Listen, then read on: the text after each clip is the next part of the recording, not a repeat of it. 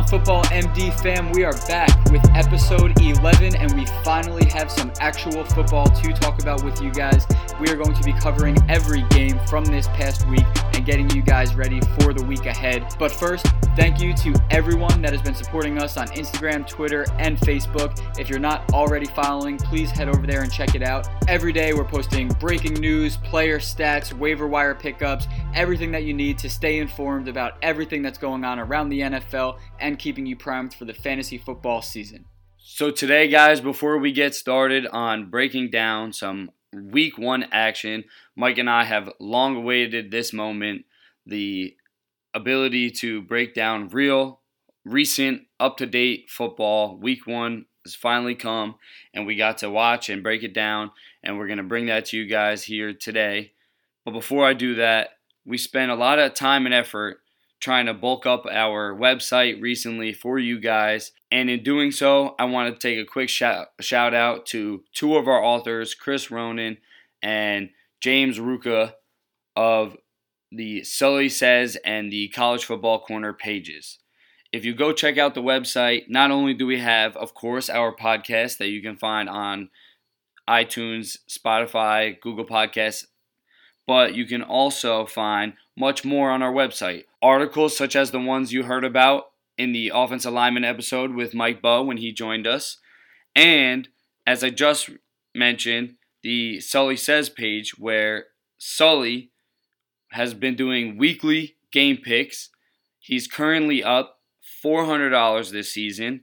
And if you've been paying attention to the Sully Says page, he was a little rocky in the first week of college football when NFL wasn't going on. But this week, with NFL and college, he really hit big. I think he's up about 300 or more. Follow that page for weekly picks and spreads, everything you need to know about your gambling needs. And also, as I said, the College Football Corner written by Chris Ronan is being updated every week with up-to-date college football news, information, rankings. So make sure to check those out. Take a quick stop at our website. It'll be worth it, and you'll be well informed after you do. Yes, definitely shout out to those guys. I can't wait to have them on one of these episodes to talk about all of the awesome work that they're doing on the website. But we have a ton of NFL news to get to you guys today, so we're going to dive right into it with the first game of the season. This past Thursday night, Falcons at Eagles. Of course, the big stars from this game, Julio Jones, who saw 19 targets, brought in 10 receptions for 169 yards. Still lacking in the touchdown department, but 19 targets is ridiculous. That's a 16-game pace. I know it's early to be talking about 16 games, but that's a 16-game pace for over 300 targets. So for anyone that was concerned about him being hyper involved in that offense, I think your concerns can start to temper off just a little bit. And of course, Eagles running back Jay Ajayi, he had 15 carries for 62 yards and 2 touchdowns. This is a guy that I was pretty low on going into the season, and he shoved it in my face a little bit on Thursday night. Well, I'll be honest, 15 for 62 is not stellar good. He's lucky he got into the end zone twice to really save his day. But overall, from watching the game, the perspective, obviously, I'm a Falcons fan, so I didn't miss that one. But Atlanta, I would definitely be worried about. The number one thing I'd be worried about with Atlanta is the injuries. Big injuries to Deion Jones and Keanu Neal. Keanu Neal out for the season. Deion Jones added to IR, so he's going to be out at least 6 weeks. That's going to be detrimental to their defense and their season. And the Eagles picking up right where they left off. Now, don't get me wrong, they're going to miss Carson Wentz for the first few weeks, but when he gets back, that team is as strong as ever, and they'll have success with Foles because of how strong the team is. Don't get me wrong. You would like to see an Eagles team dominate a down Falcons team when it looked like. They did not look good, honestly, but it is Week 1, and I'm going to say this right now. I'm not going to keep repeating myself, so I'll just let you know it applies for all the games this week. Guys, Week 1 is always funny. It's always a difficult pick in your survivor pools. It's always, you kind of never know what's going to happen. There's always going to be a couple surprises. Don't buy too much into Week 1. Don't throw out everything that you have been reading, studying, learning, preparing for this upcoming season just because it didn't fit like a puzzle piece week 1. And I will say, going back to Jay Ajayi real quick, my preseason thoughts on him are still standing. I am concerned about him going forward. He does not seem involved in the passing game at all. But Doug Peterson has come out and said that they want to get him more opportunities overall. So if we see his carries and his targets start to go up, that will improve my outlook. But for now, I'm not buying too much into his solid performance in week 1. As I always say, you cannot rely on touchdowns on a week-to-week basis. We'll move right on to the next game, though. Bengals at Colts. The one real notable standout on the Bengals side of the ball was Joe Mixon. Mike's been on a Joe Mixon kick lately, and he kind of convinced me. 17 carries for 95 yards, 1 touchdown, 7 targets, 5 receptions, 54 yards. Getting elite usage, getting top-tier production. Really, everything is trending upward for Joe Mixon. On the other side, just a couple notes for the Colts backfield. Wilkins, 14 carries, 40 yards, 3 targets, 3 receptions, 21 yards. And Hines, 5 carries, 19 yards, 9 targets, 7 receptions, 33 yards. So Wilkins definitely dominated the carries. Vice versa, Hines dominated the targets. So obviously, if that continues trending in that direction, it looks like that will be a committee approach, which will be difficult to decipher, as committees always are. But you're hoping that as the season goes on, they get better, Andrew Luck gets more comfortable, and hopefully a little bit more production can come out of that position group. I do think that Wilkins seemed like the more well-rounded back in that backfield, and as you guys know from the preseason, I've been extremely high on Wilkins, but this specific game script and the approach that the Colts took to that seemed like it's going to be, as Dan said, a committee, and that bodes well for Marlon Mack whenever he is able to return. Maybe he is able to take control of that backfield again, but for the time being, it's just week 1. I'm still going to stick with Wilkins. I think that's the Colts running back that you want to own. And I think their tight ends had some interesting production this week as well.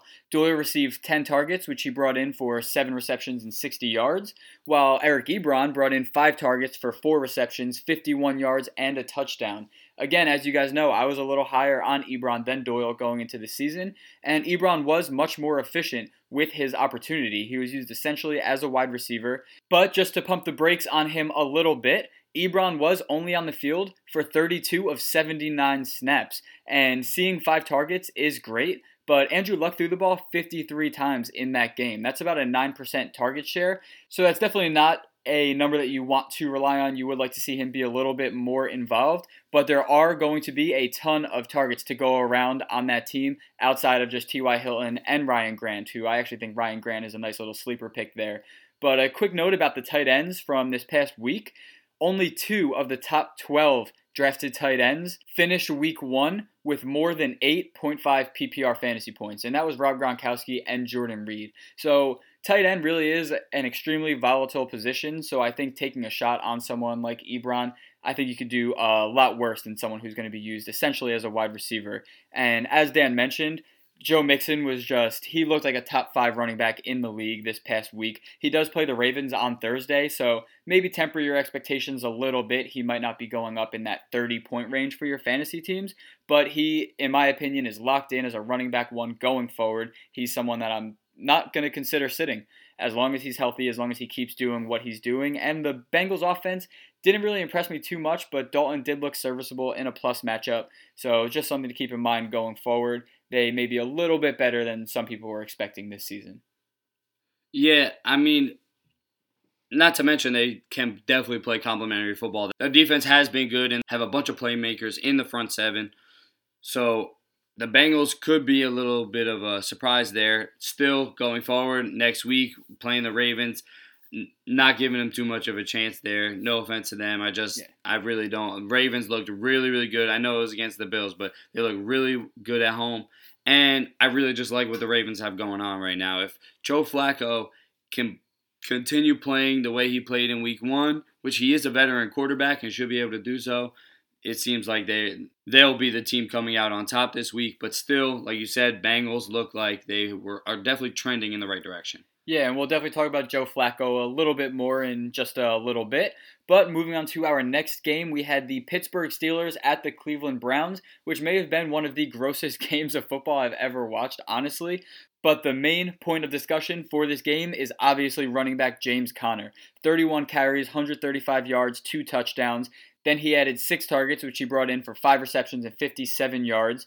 What's crazy to me is that if Bell returns, he'll probably become irrelevant. However, I do not think that Le'Veon Bell is going to return before Week 10. I think that those rumors are becoming increasingly more likely. If you look at the Pittsburgh Steelers website, they even took Bell off of their depth chart. But until Bell does come back, I'm essentially locking Conner in for running back 1 production. However, I honestly wouldn't mind flipping him for a stud at the running back or the wide receiver position that I'm certain will have season-long value. Like I said, if Bell does come back, James Conner could easily just become irrelevant. I would consider flipping him for a Devonta Freeman, maybe a stud wide receiver that had a bit of a down week. If you can get that kind of value back, that's pretty interesting in my opinion. Yeah, James Conner obviously looks really good. As a fantasy owner of him, I'm very happy with that. But like you said, it's nerve-wracking because you don't know. Le'Veon Bell comes back, he might be irrelevant.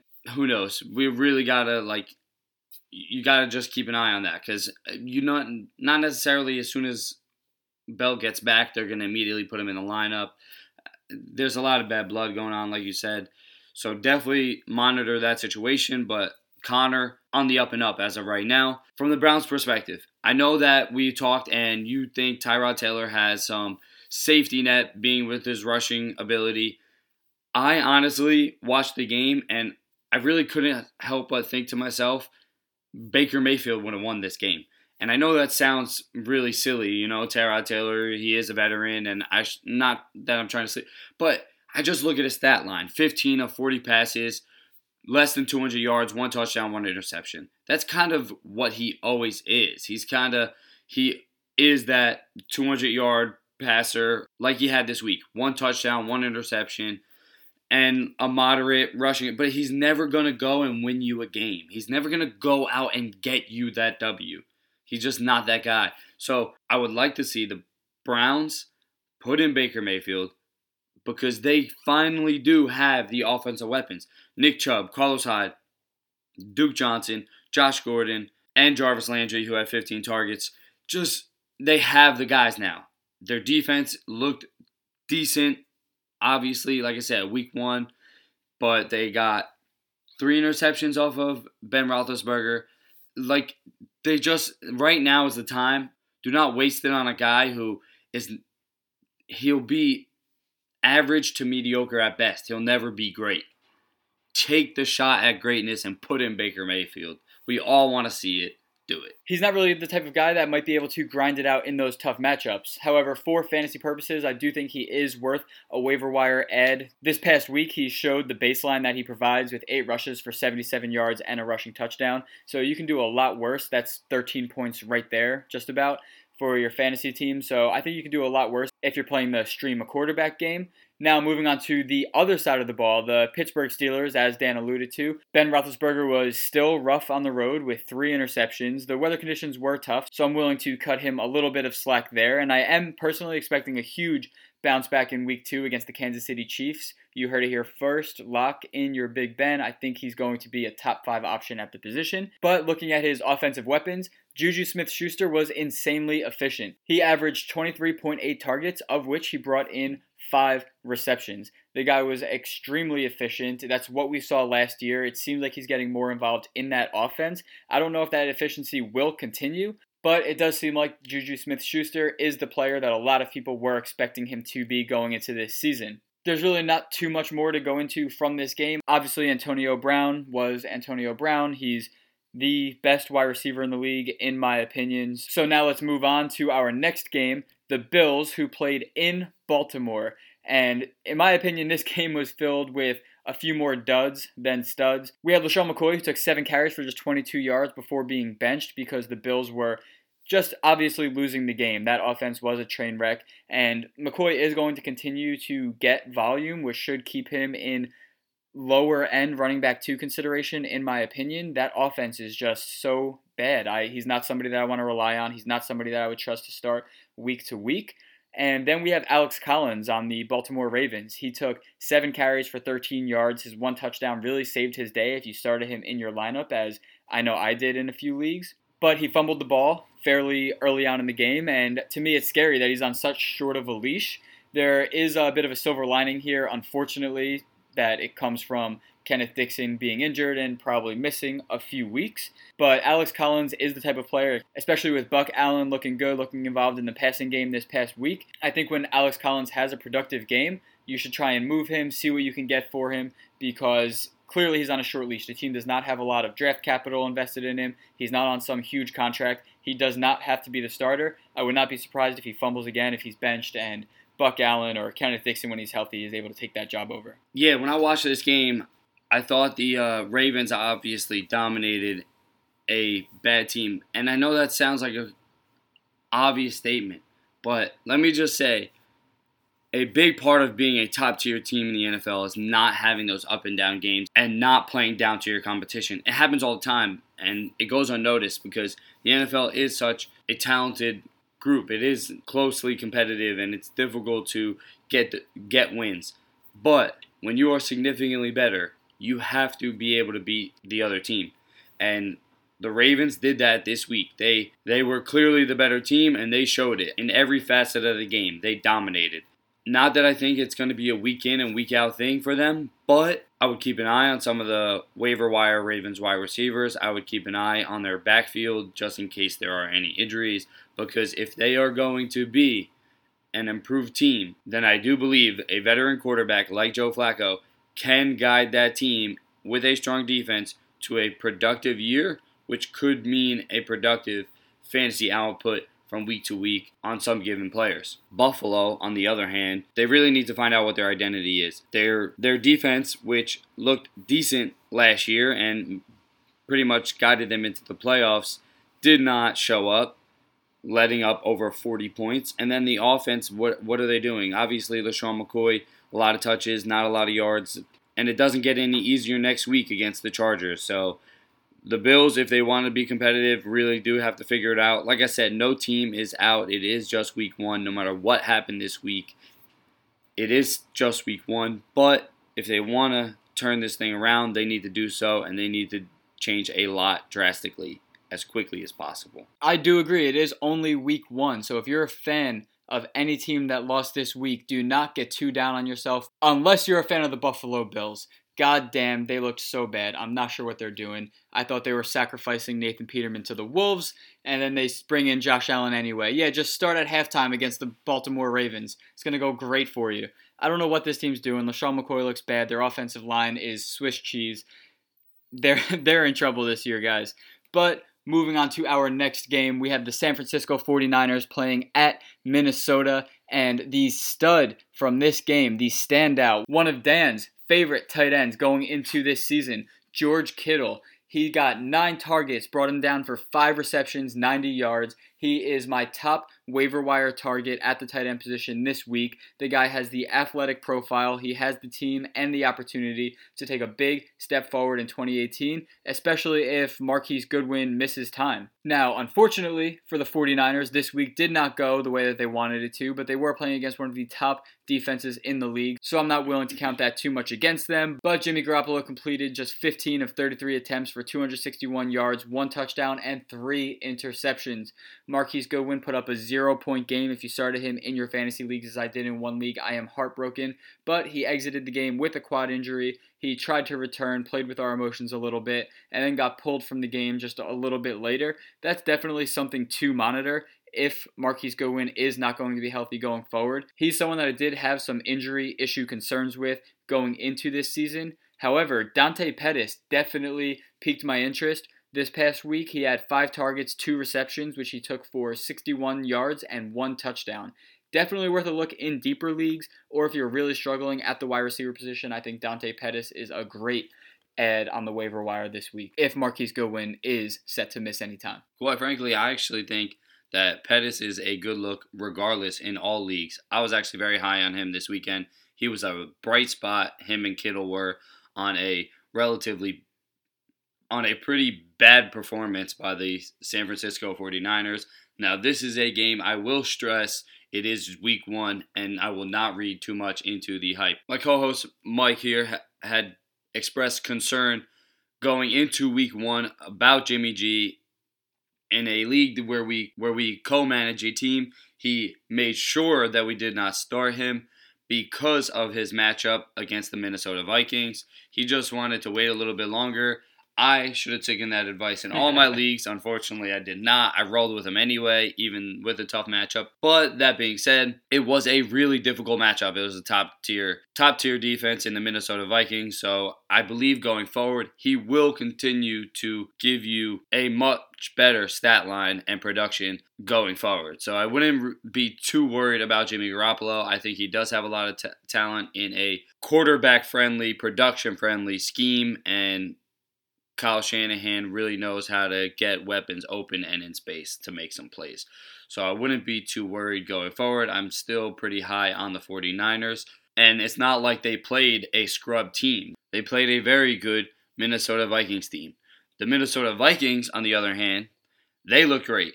They really did. Kirk Cousins looked powerful under center. He utilized Thielen and Diggs very well. Both of them had very productive days. I would note that Thielen had twice as many targets as Diggs, but I really think that's gonna fluctuate week in and week out. I don't think it's going to be consistently Thielen. Obviously, something to keep an eye on if it is going to be that way, if he's just built a bigger rapport with Thielen, whatever it might be. But something to keep an eye on, but I think that'll fluctuate week in and week out. And then definitely keep an eye on the running back situation because Latavius Murray did look good in the run game. Obviously, he did not have any targets, but he did look good when he was carrying the football, and that might take the ball away from Dalvin Cook just slightly. Still wouldn't worry about Dalvin Cook, though. He will get the targets. He will get carries. So he will be more involved, and he'll be getting you those points of PPR. He'll be getting the ball in space due to the receptions, which could give you big playability. So definitely still very high on Dalvin Cook. Just keep an eye on the usage of Latavius Murray as well. Yeah, I think that Latavius Murray is nothing more than a handcuff to Dalvin Cook, and that was exemplified in Cook's 7 targets that he brought down for 6 receptions, whereas Dan mentioned Murray received 0 targets. I think game script in this specific game allowed for Murray to be a little bit more involved, and I think he will continue to be involved, but not nearly to the extent that I would consider having any concerns over Dalvin Cook's usage in that offense. But moving on to our next game, we had the Texans and the Patriots. And a couple surprise performances in this game, both for the good and for the bad.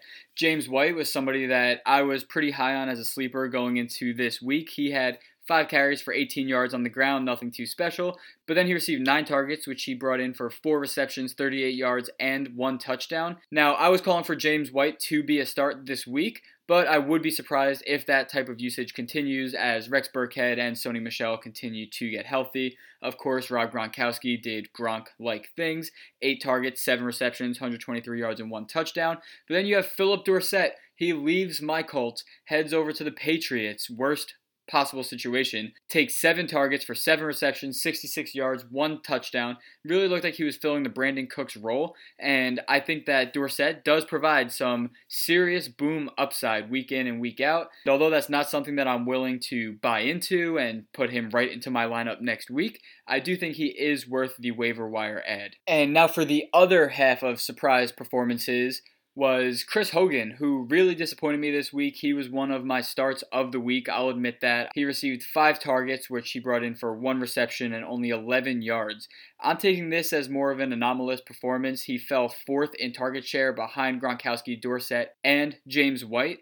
So I'm really not buying into that too much, and personally, I'm looking for any of my league mates to panic and drop him, please, for Philip Dorsett, and I'll definitely be grabbing Chris Hogan off the waiver wires.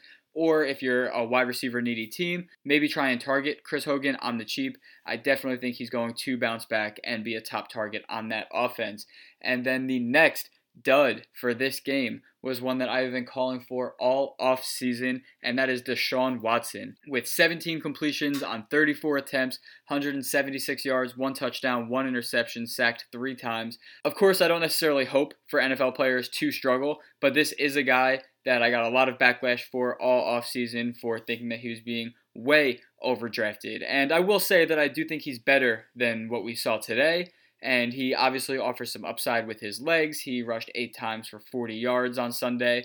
But I would be extremely concerned if I drafted him high. That's something I urged a lot of people not to do.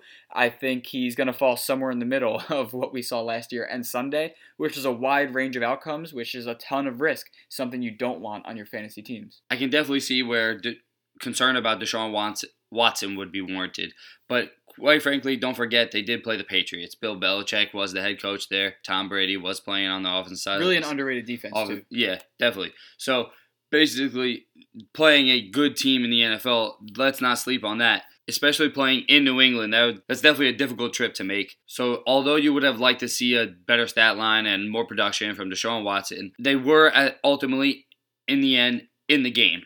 They didn't end up winning, but they battled back in the fourth quarter and put themselves in a position to be competitive against a good team. Hopefully, that could be something to build on. But like you said, if you drafted Deshaun Watson very early in drafts, which a lot of people have, that is going to hurt you right now because the production was not there in week 1. Hopefully, he could bounce back next week against the Tennessee Titans, who struggled last week. But if it had any bright spot, it would be their secondary, who played fairly well. On the opposite side of the ball, the Patriots, their offense looks very good. Their offense looked very good.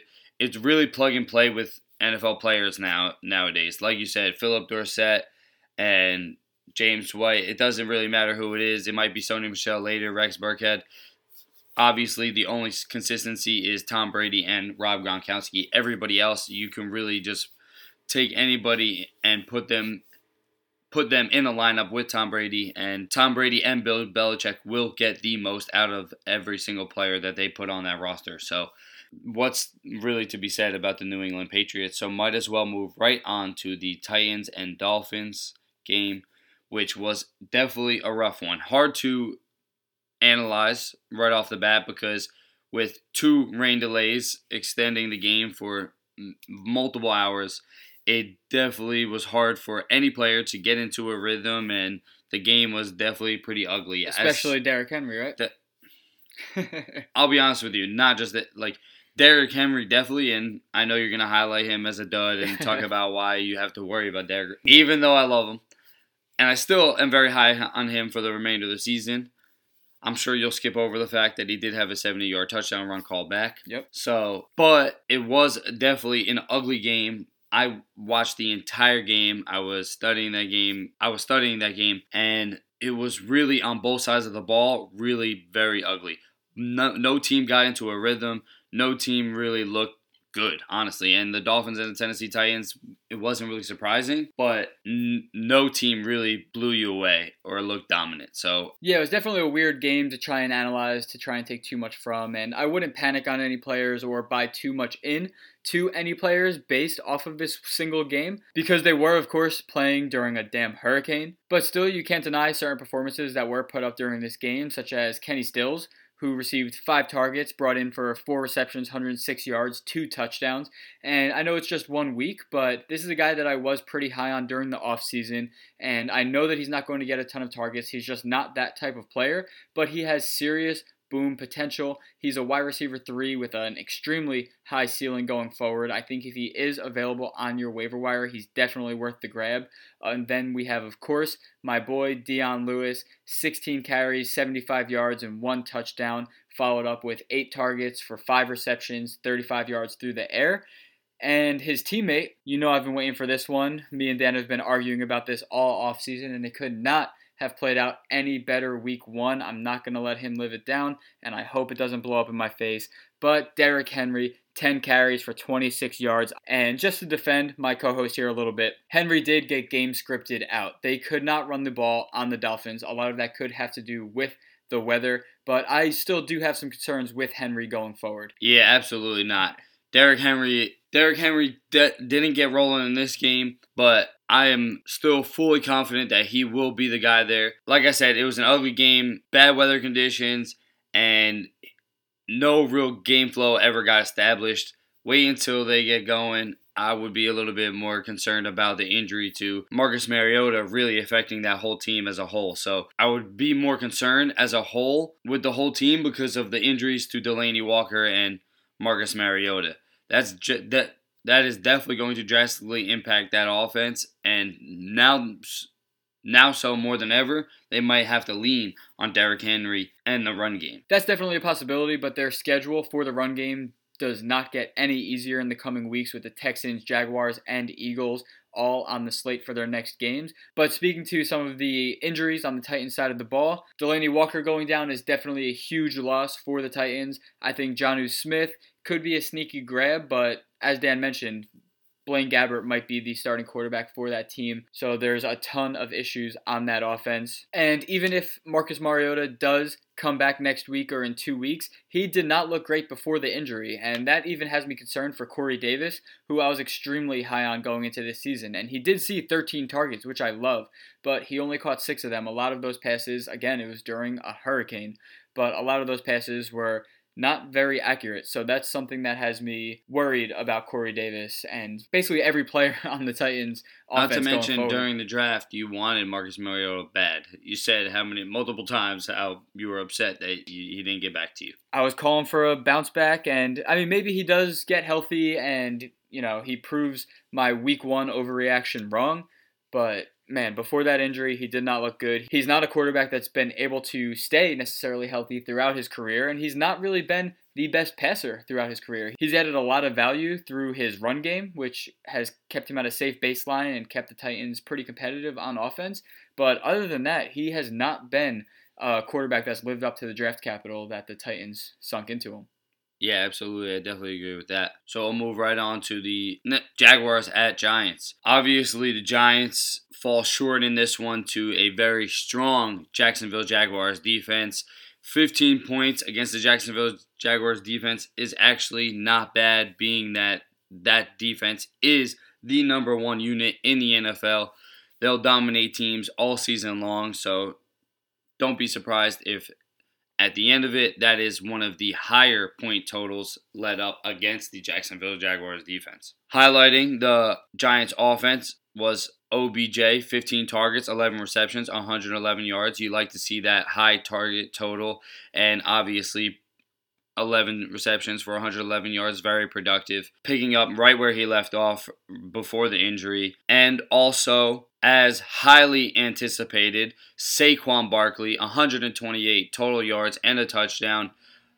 Obviously, a little skewed because of the 60-yard touchdown run, but he was good in my opinion, and as a rookie, that's all you could ask for. He will get better, and he will be an elite level running back as long as he is healthy and that team does not face any major injuries along the offensive line that is already pretty thin. And on the other side of the ball, the Jags, that offense is very concerning. Blake Bortles has no real weapons besides Leonard Fournette, who sustained an injury.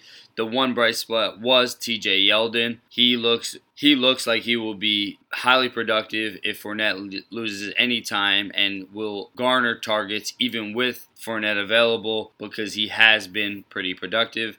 But with their defense being as lights out as it is, they will be just fine all season, and you can expect what they did to the Giants defense this week all season long. Yeah, Yeldon was somebody that during the whole draft season, I thought he should have been taken around guys like Tariq Cohen and Chris Thompson. Obviously, Chris Thompson, when healthy, is much more productive, but I felt like TJ Yeldon was going to have a role in that offense, whether Fournette was healthy or not. Now that Fournette's dealing with a hamstring injury, the smart thing to do would be to keep him out for at least a week or two. So I think Yeldon is a must grab if he's on your waiver wire. And I think you can lock him in for essentially running back 2, top 24 production at the position.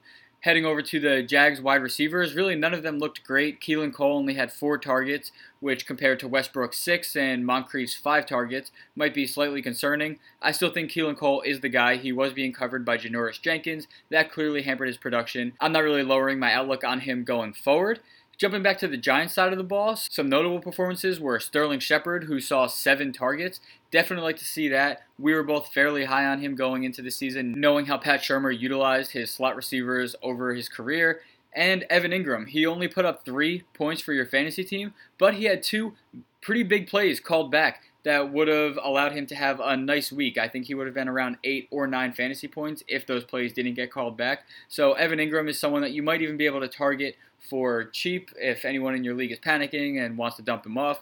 Definitely someone to keep your eye on. Now we move on to, hands down, the most fantasy-friendly game of the week. The Tampa Bay Buccaneers in New Orleans. This game just exploded. I think Vegas had the Saints slated to win by 10 points, and that just completely got shattered by everything that happened in this game. Ryan Fitzpatrick, who would have thought that the backup quarterback for the Tampa Bay Buccaneers would complete 21 of 28 passes for 417 yards and 4 touchdowns. He even ran one in. Now, I'm not fully buying into this. We've seen him flash in the past. They do play the Eagles, the Steelers, and the Bears next, all very strong defenses. But the Bucs as a whole, their offense looked very strong. Deshaun Jackson caught all 5 of his targets for 146 yards, 2 touchdowns. He did suffer a concussion, but this is another guy he's definitely worth a waiver ad if he is available. Mike Evans, again, he caught all 7 of his passes.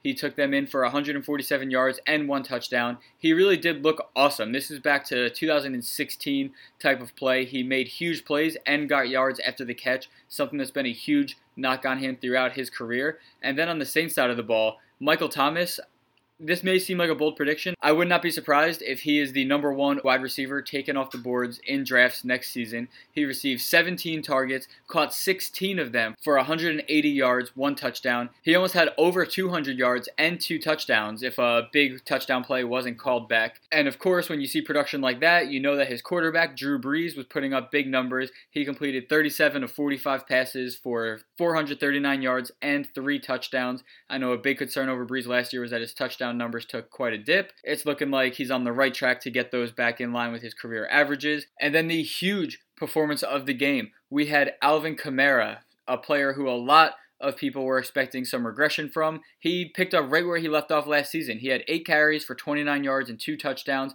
He combined that with taking 12 targets for 9 receptions and 1 touchdown. Watching Alvin Kamara play is legit like watching someone play Madden. Of course, playing from behind helped, and you can't expect that game script and that type of production every week, but goddamn, he is one of the best running backs in the NFL. There's no denying it at this point. He looked amazing, and like you said, this whole game was very fruitful for all fantasy players, so I hope you guys enjoyed. But when I watched this game, I couldn't help but think that maybe possibly the Saints were looking past the Bucs, or I don't know if I really buy that the Bucs are going to be that team all season long. I was not that high on the Bucs, and if so, then I got to go back and reevaluate, because I will be very surprised if this is going to be the team week in and week out. But they really did look amazing with Fitzpatrick. If Fitzpatrick plays this well for another 2 or 3 weeks, does Jameis Winston start? I think we definitely have an interesting situation. I mean, the Buccaneers, they have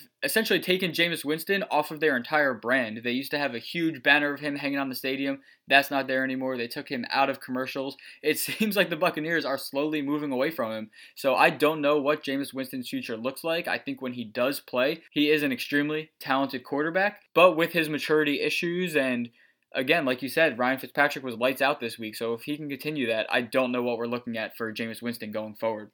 Well, like you alluded to, though, we have seen Fitzpatrick flash in the past, but he's never really that consistently good from a longevity standpoint. But the other one thing I would stress about this game before we wrap it up and move on is the New Orleans defense really concerns me. Letting up 48 points as a team that both of us were very high on going into this season. Yeah, sorry to everyone that I lost your daily fantasy leagues in. Honestly, it's going to be a tough call, because I really do think they have a lot of talent, but if they continue to play the way that they did this week, then that would definitely be a cause for concern. You would have to move on from them. They really did blow this game. If you had them in fantasy, it was minus 8 points. Negative points is unacceptable for your defense. You could have picked up any other defense off the waiver and played them and been just fine. So I wouldn't say to abandon that pick just yet, because I do have faith in them. They were a very good and improving defense last year. So I would stick it out for the time being. Definitely a situation to keep your eye on going forward and make sure that you're adjusting accordingly if they don't improve. Yeah, I would say about like one eyebrow raised right now for the Saints defense. Keeping an eye on it, but I'm going to keep riding it out until we get a little bit more evidence that they're not going to be able to be productive. But moving on to the next game, we have the Kansas City Chiefs playing in LA against the Chargers. Patrick Mahomes.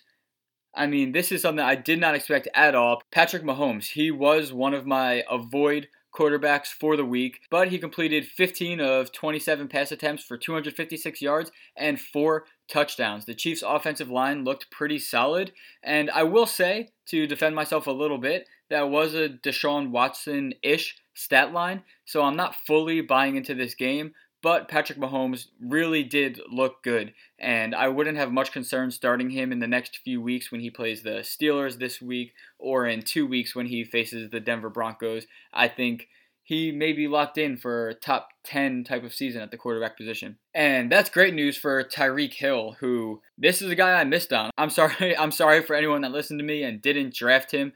The guy brought in 8 targets for 7 receptions, 169 yards, 2 touchdowns. He took the first punt return of the game to the house. I was calling for regression. I still think it's unlikely that he puts up those type of numbers week in and week out. But the way that he played, he looked like a legitimately good NFL wide receiver, and he seems like he could finish in the top 5 at the position this season. That would not surprise me at all, especially with a quarterback that likes to throw deep like Mahomes. Yeah, it really was the Tyreek Hill show, and that kind of resulted in the 2 highlighted duds of the game, and that would be Kareem Hunt and Travis Kelce. Kareem Hunt, 16 for 49 on the ground, not really productive on less carries than you would have hoped. Travis Kelce, 6 targets, 1 reception, and 6 yards. Again, concerning, but going forward when the season normalizes and Tyreek Hill isn't just having a field day every time he touches the ball, it'll allow for more opportunity with Kareem Hunt and Travis Kelce, and no doubt I feel that they will be equally as productive as they have been in the past, and maybe more so with Patrick Mahomes if he can continue playing at that level. The most concerning thing for me for the Chargers is their defense. Their offense looked great, but their defense was supposed to be a top-tier unit. We really were very high on them, and they did not play very well, letting, obviously, Tyreek Hill dance all over them. Peace out. So, I don't know. Definitely same situation as the Saints. Don't overreact. Hold on to them for now, but definitely keep your eye on the hopeful and expected improvement on the Chargers side, especially going up against the Bills this upcoming week. Yeah, and Kareem Hunt and Travis Kelce, just to hop back to the Chiefs offense real quick, if anyone in your league is panicking on those players, don't be afraid to target them. I think they will bounce back. They will be solid fantasy options going forward. But the Chargers, of course, they had their studs. Melvin Gordon, 15 carries for 64 yards, 13 targets, 9 receptions, 102 yards through the air. Keenan Allen, 11 targets, 8 receptions, 108 yards, 1 touchdown. You know that those are the studs on the offense. They're going to do their thing week in and week out. A few more notable performances. Austin Eckler. I'm not really buying into his performance in week 1. I think he was more factored in because the team was playing from behind. And then we have wide receiver Travis Benjamin, who turned 5 targets into 1 reception and only 1 yard. And just from the eye test, not even from his stats, he did not look very solid. Whereas Mike Williams continued to do what he did in the preseason. He passed the eye test. He took 6 targets for 5 receptions and 81 yards. I think that if Mike Williams is on your waiver wire, it's not very likely, but I think he is someone to target. If he's someone that you haven't been starting and you are needy at the wide receiver position, he's someone to start thinking about moving into your lineups every week. I think the touchdowns are going to be there. I think the opportunity is going to be there. I like Mike Williams going forward. Moving on right to the Redskins at Cardinals game. The surprise for me was the high-power Redskins offense. Adrian Peterson, 26 carries, 96 yards, 1 touchdown, 3 targets, 2 receptions for 70 yards. And really uncontested. Rob Kelly only had 3 carries and Perrine got 0. So he definitely is the lead back there, and as long as everything trends in this direction, he should be a very productive running back this season. Next week against the Colts, he definitely has a plus matchup. The other productive back was Chris Thompson, 5 for 65 on the ground with 7 targets, 6 receptions for 63 yards, and a touchdown in the air. So their backfield looks good, and Jordan Reed, 5 targets, 4 receptions, 48 yards, and a touchdown. Obviously being facilitated all this by Alex Smith, so everything looks really good in that offense. The Redskins should be feeling really good after week 1. Can't say as much for the Cardinals, who struggled. Sam Bradford, 20 of 34, 153 yards, 0 touchdowns, and 1 interception. That'll definitely start the Josh Rosen discussion and when he'll be placed into the starting lineup. The Redskins, like I said, look legit, and the Cardinals definitely cause for concern. Need to step it up going forward. Like we said, week 1, everybody still has an opportunity to compete, but definitely not a strong week 1 for Arizona. And just to put a quick fantasy spin on this game, Adrian Peterson, I know he looked solid this week, and he is somebody that I would consider trying to sell after he tears up my beloved Colts this coming week. I know that it's going to happen. However, he is up there in age. He has a lot of mileage on his run game, so I wouldn't be surprised if he starts to wear down as the season goes on. He's definitely a sell-high candidate in my opinion. And Ricky Seals-Jones, RSJ, tight end for the Arizona Cardinals, he looked pretty serviceable. He received 6 targets, 3 receptions, 19 yards. A lot of those targets came in the red zone, which we'd love to see. He dropped a touchdown pass, which would have made him a top 10 play this week. He was on the field for 49 of 53 snaps, running routes all over the field. I think he'll be a fine option going forward. He's someone that's available on a lot of waiver wires, especially if you're playing the tight end streaming game. He's somebody that I would have on my radar. Moving on to the Cowboys and Panthers game. The main concern for me is the offensive line of the Dallas Cowboys. Everybody wants to look at Zeke and Dak and say that they did not have productive days, but in my opinion, I felt while watching the game that they were being dominated at the point of the attack, which is very uncommon, obviously, for the Dallas Cowboys with a stout offensive line, but missing Travis Frederick is definitely impacting their offensive line unit. Probably the best center in the NFL. No longer with the Cowboys as of right now. Obviously detrimental to them, but I really don't think it's something that they can't fix. They definitely have to scheme and get assistance to the center from the stronger parts of the offensive line. Obviously, Martin right next to the center at the right guard spot. Maybe he can help Looney get settled in, and then once he does, hopefully that can improve as well as the season goes on. But a bright side for the Cowboys would be the defense. The defense did have a couple of big plays, forced some turnovers, had a couple of sacks, definitely played pretty well. Obviously, no complimentary football did not result in the win, but definitely the defense looked better than expected. And if the Cowboys offensive line can strengthen up, I do like their weapons. I think their wide receiver core will be fine. I think obviously they have a top tier back and a serviceable quarterback in Dak Prescott.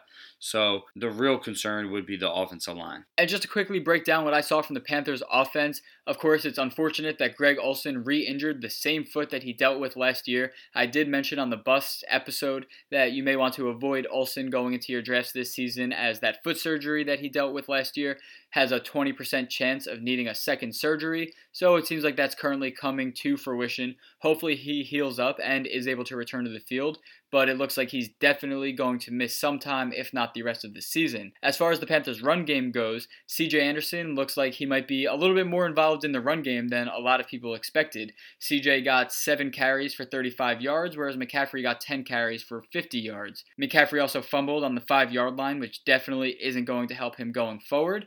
But with the injury to Greg Olsen, I would not be surprised if McCaffrey starts becoming much more involved than he already is in the passing game, which could also lead to CJ Anderson receiving a little bit more work on first and second down. I wouldn't be surprised if they start using McCaffrey almost strictly as a receiver while CJ Anderson handles a lot of the work on the ground. So that's, again, something to definitely monitor in the games going forward and see where they're lining up on the field and the type of roles they're playing in that offense. But to move right on to the Seahawks and Broncos, the surprise stud from this game, I thought it was going to be Royce Freeman. I was hoping it was going to be Royce Freeman. I could not wait to talk about Royce Freeman. However, it was Emmanuel Sanders. 11 targets, 10 receptions, 135 yards, and a touchdown. Sanders was one of my value picks for 2018, and he definitely has a connection with Case Keenum. We saw it in the preseason. It continued in Week 1 against the Seahawks defense. And overall, I think that Case Keenum looked like a serviceable quarterback. He completed 25 of 39 pass attempts for 329 yards, 3 touchdowns. Of course, the 3 interceptions, you would like to see that go down. But he also helped provide a nice stat line for wide receiver Demaryius Thomas, who received 10 targets for 6 receptions, 63 yards, and a touchdown as well. So Demaryius Thomas and Emmanuel Sanders going forward are both very viable wide receivers for your starting lineups. At this point, I personally would prefer Emmanuel Sanders. But the one thing that broke my heart about this game was the lack of a Royce Freeman breakout. I was calling for it. I thought this was the perfect game for it, and he received 15 carries, which you definitely like to see. He got 71 yards on the ground, nothing wrong with that. But Phillip Lindsay came out of nowhere. He also had 15 attempts for the exact same amount of yardage, 71 yards. The difference was made where Lindsay caught 2 of 3 targets for 31 yards and a touchdown, while Freeman got 0 targets. I think Lindsay is definitely worth the waiver wire add, as he should continue to be involved in this offense, but I still believe in Royce Freeman. If he managed to score a touchdown on one of his 15 carries for 71 yards, there would be no concerns over this guy. However, it ended up going to Phillip Lindsay this week. As I say every episode, week in and week out, touchdowns are not something that you can rely on. It's not something that I'm willing to overreact to. I think Royce Freeman is still in line for a nice year, despite Phillip Lindsay's clear involvement. I think what this really alludes to is that Devonta Booker has hardly any value. The guy receives 2 carries and 2 targets. He's essentially being phased out by these 2 rookies, and I don't see that changing anytime soon. On the other side of the ball, you had the Seattle Seahawks, who obviously Russell Wilson looks dynamite, looks like what you would expect. Obviously a top-tier quarterback in the NFL, but as expected, not much help around him. The offensive line looks suspect. Again, the weapons around him were thin and thinned out even more so when Doug Baldwin came down with an MCL sprain. He will most likely miss between 2 to 4 weeks, and that really leaves you with Brandon Marshall or Tyler Lockett, neither of which are really very attractive options in the passing game. The bright spot on the defensive side of the ball was the starting Griffin brothers. Both played decently well, but overall that defense did not look the same without the Legion of Boom. Moving right on to the night game on Sunday between the Bears at Packers. This was a very exciting game. A lot to take away.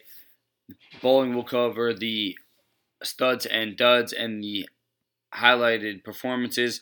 I would like to talk more about the position of these 2 teams. The Packers, honestly, you have to be very concerned about Aaron Rodgers' injury, if that's going to be a lingering thing. Obviously, he came back and could barely put any weight on that leg, and yet still led them to a comeback in a terrific showing. This is why Aaron Rodgers is the baddest man in football. He is the best football player in the NFL as of 2018. And if he is playing, watch out, because it does not matter who he is throwing the ball to. He is going to light up the scoreboard. And on the other side of the ball, the big surprise for me, the Chicago Bears looked really, really good. Obviously, the addition of Khalil Mack was felt immediately, but the offense, to me, also looks very good. The offensive line is improved. Mitchell Trubisky looks comfortable. There are a lot of offensive weapons. Jordan Howard is getting involved in the passing game, which means they will not be telegraphing when they have Tariq Cohen or Jordan Howard on the field what they will be doing. Versatility is key. Trey Burton looked involved. So in a classic tight NFC North battle showdown between the Packers and the Bears, both teams come out looking very good in my opinion. And this was a real treat to watch. This was an enjoyable game. both teams highly on the rise. 100%. This is probably one of the best games that I have ever had the pleasure of watching. If this was a playoff game and not week 1, it literally may have went down as one of the best games of all time if there was more on the line for this game. Just a quick recap of some of the star performances from this game. You got to kick it off with Randall Cobb, 10 targets, 9 receptions, 142 yards, 1 touchdown. His numbers were a little bit inflated due to a 75-yard touchdown catch. He would have had 8 catches for 67 yards otherwise, which I'm slotting him in as a solid wide receiver 2 or type player with some upside going forward. But in my opinion, he is an every week option, especially in PPR formats. Now, some of the duds from this game, of course, we have the Packers running backs.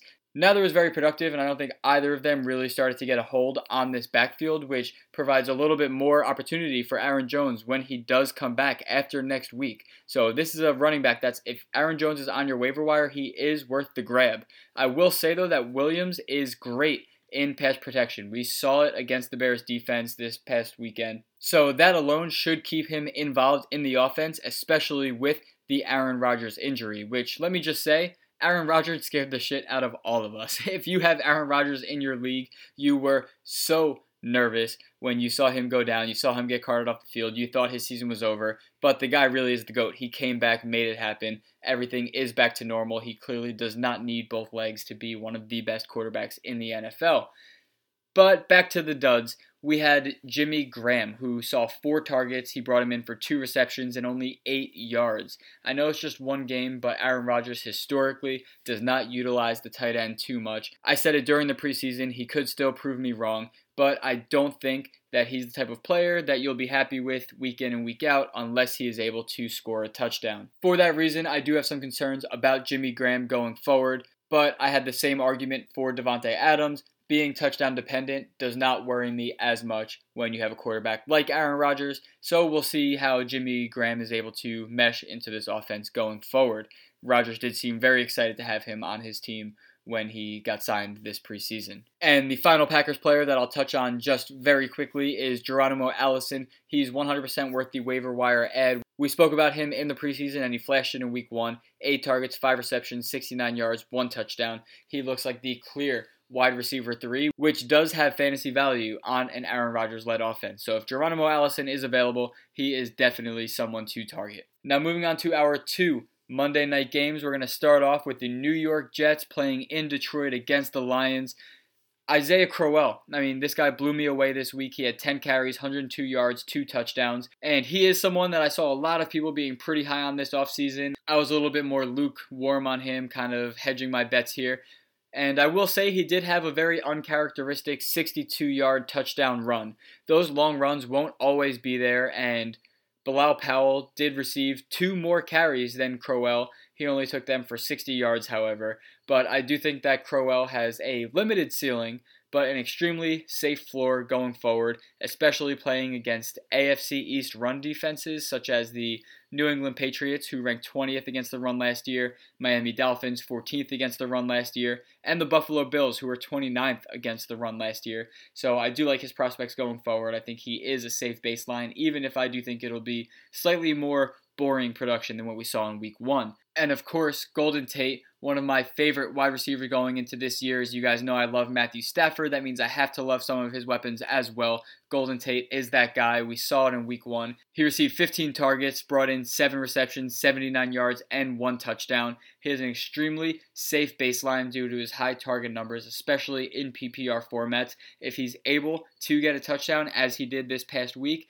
that really just puts him over the top. I think going forward, Golden Tate is one of the safest options to provide week in and week out value at the wide receiver position. And it honestly pained me, though. I did put Matthew Stafford as one of my duds this week just because of such high expectations that I had for him. He completed 27 of 46 passes for 286 yards, 1 touchdown, but 4 interceptions. Completely crushed me. However, on the backhanded fortunate side, I guess is how I would word it, I don't have him on any leagues. I think everyone that I play fantasy football with knows that I was targeting him. So a lot of people snatched him up before me and then tried to trade him to me. So I think I kind of saved myself for myself, if that makes sense, by talking up Matthew Stafford so much this offseason.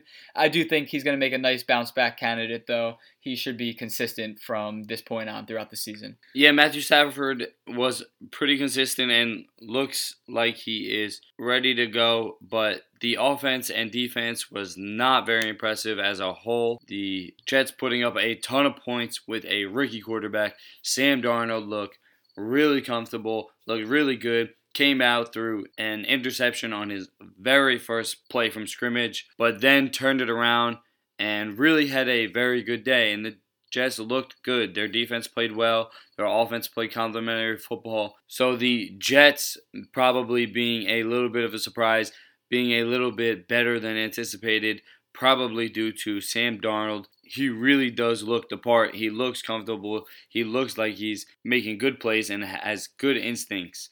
So, something to keep an eye on. The Jets might be a little bit better than anticipated. Vice versa, the Lions, being a fringe playoff team year in and year out, really would hope to have dominated this game against a team that really has had not as much success recently. So, a little bit of a surprise there. But all in all, I wouldn't be too worried. They are a very talented roster and should be improved as the season goes on. And the final game of the week, the West Coast Monday night game between the Rams and Raiders, where the Raiders came out hot, but the Rams ended up dominating for the longevity of the game. Like I said, when it came out, the Raiders, they played tough. They looked really good. I believe it was 13-13 or 13-10 at half. The Raiders were right in the game and looked like they had showed up to play some tough, hard-nosed football. Unfortunately, the crowd eventually died off and it became all Rams. Todd Gurley with 20 carries, 108 yards, 5 targets, 3 receptions, 39 yards, and a touchdown. Obviously picking up right where he left off. And another note for that Rams offense, keep an eye out on that receiving corps. Everybody looks involved. Cooks look good. Woods had multiple targets. And Kupp also very effective. So definitely keep an eye on that receiving corps and how that is going to continue to shake out. And before I wrap up the Rams, that defense looked lights out. Looks like every penny was well spent and definitely very high on the Rams going forward. They look like a dominant team and should have a pretty nice matchup next week with the Cardinals. I do think that next week will be an interesting situation for the Raiders to see how their offense really starts to shape up. And I know that I said that George Kittle is my number 1 tight end waiver wire target for this week. However, if he is not available, make sure that you are checking for Jared Cook. This guy received 12 targets. He brought him in for 9 receptions, 180 yards. It's rare to see that type of opportunity, let alone production, from the tight end position. You can do a lot worse going into next week against the Cardinals secondary that I think he should be able to take advantage of as a potential mismatch. However, the rest of the Raiders offense was definitely nothing to write home about. Derek Carr, he was not a quarterback that I recommended drafting, and he was definitely not a quarterback that I recommended starting in week 1. He could not get anything going. He had 303 passing yards for 0 touchdowns, and he threw for 3 interceptions. That's definitely not what you want to see from your quarterback, especially after what we saw last year from him. And that was reflected in Amari Cooper's stat line, a player that a lot of people have pegged for a bounce back year in 2018. He only received 3 targets that he brought in for 1 reception and 9 yards. In fact, Derek Carr only targeted wide receivers on 9 of his pass attempts on Monday night. That's not something that you want to see from your quarterback. One silver lining, 1 point of clarity, if that's what you want to find in this offense right now, is Marshawn Lynch, who received 11 carries compared to Doug Martin's 4 carries. Both of these running backs received 2 targets. They caught each of those targets. I think Marshawn Lynch overall just looked like the better running back. He was fairly productive last season, finishing as a top 24 player at the position.